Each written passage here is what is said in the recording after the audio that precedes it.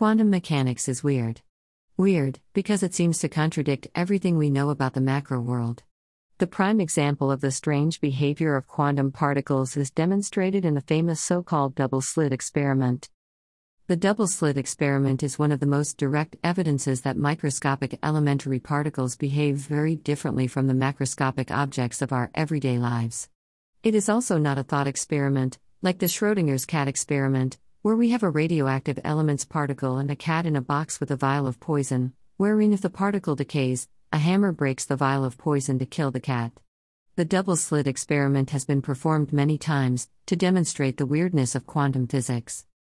The experiment goes like this: imagine a wall with two vertical slits next to each other, through which we can peek to the other side. In front of the wall, we mount an electron cannon, aimed at the two slits. If we fire up the cannon, it will emit a steady stream of electrons. Now behind the slits put up a dark, electrosensitive screen. Every time an electron hits it, a little white dot appears, so we can see exactly where the screen has been hit. The question is, if the cannon is switched on in front of the wall, what pattern will we see on the screen behind the wall? First, let's simplify the question. Cover one slit up with something that doesn't let electrons through. So, only one slit is open. When we fire up the cannon, most of the electrons crash into the wall. But some exactly hit the slit, go through the wall, and produce a tiny bright spot on the screen.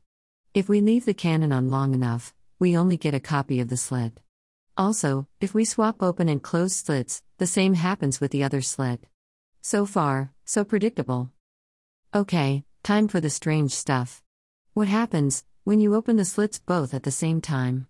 The natural answer every person would give is, with both slits open, an electron will either crash into the wall or go through one of the slits. So, we would have an image of the slits on the screen. Wrong. That is not what we see. Rather, a so-called interference pattern emerges on the screen. It looks rather like a zebra crossing, going from left to right. There are several vertical lines, where lots of electrons have hit, next to each other. But between every two neighboring lines, there is a region where no electrons have hit and the screen stays dark. The reason why this strange pattern emerges lies in the quantum properties of electrons. Although it is common thought to think of electrons as little dot-like clumps of matter that fly around in straight lines, that is not at all how it behaves. Rather, the probability of where an electron exactly is, behaves like a wave. This is called the wave function. In particular, it is extended in space. The electrons are not at just one point in space, but they can be found at different places with certain probabilities. So the wave function of an electron can go through both slits at the same time. Moreover, the two parts of the wave function that emerge behind the wall interfere with one another, causing the interference pattern on the screen. If the two parts of the wave function hit the screen, two extreme cases can happen: either both waves are at their maximum, or both at their minimum. That's the same thing here, and the resulting wave function, which is the sum of the two, has a really large amplitude. At those places, the electron is very likely to hit the screen, and this is called constructive interference. The other possibility is that one wave is at its maximum, and the other is at its minimum. They cancel out, and the amplitude of the wave function is zero. You guessed it, that is called destructive interference. At these places, the probability of the electron hitting the screen is zero. But, an electron cannot go through both slits at the same time. The electrons have to go either through the left slit, or through the right slit. And then, behind the wall, those that went left, bump into the ones that went right in some way, and that somehow creates that strange pattern when both slits are open at the same time. Couldn't that be an equally valid interpretation of the result? An intriguing thought, but it's not what happens. Here is why: you can tune down the output of the electron cannon to such a low intensity that it emits only one electron every couple of seconds. So there is never more than one electron in the air at any time. Again, many of these electrons will hit the wall, but sometimes one will hit the two slits and produce a single dot on the electrosensitive screen. After a few hours, when lots and lots of dots have appeared, one can again see the interference pattern emerge on the screen. So this pattern cannot be a result of two or more electrons bumping into each other. There is only ever one electron flying. And this one electron goes through both slits at the same time, interfering with itself in the process. In fact, you can shoot just one electron at the screen in your laboratory, and do this experiment in several other laboratories all over the world as well. If you place the images of the screens from all labs, every one with at most one dot, on top of each other, you will see the same interference pattern as a result. Alright, you might say, but I still don't quite believe it. What if one installs a little detector in the slits, which checks through which one the electron flies?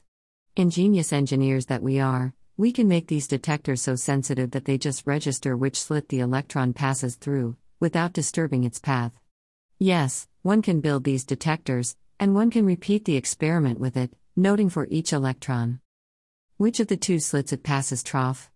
If we do this, we can see that the electrons go through either of them with a 50-50 chance. Sometimes the electrons go through one, and sometimes they go through the other. But we also note something else: the interference pattern on our screen vanishes. Instead, the pattern that emerges is the one we would have expected from the beginning, had we not known anything about quantum mechanics, the image of the two slits, next to each other. Here's the deal with quantum mechanics: because we received information about which of the two paths the electron was taking, it stopped behaving like a wave for a moment, but behaved like a particle.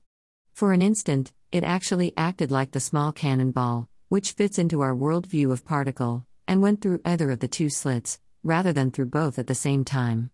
And because of that, the pattern on the screen actually looks like the electrons were particles in the usual, classical sense, without wave properties. But it only did that because we measured its particle properties, i.e., its position, at the slits. If we remove the detector at the slits in the wall, the interference pattern returns. This is a prime example of how the measurement process actually disturbs the system. It measures, and this is one of the key features that is often associated with quantum mechanics. As hard as all of this is to believe, it is actually true.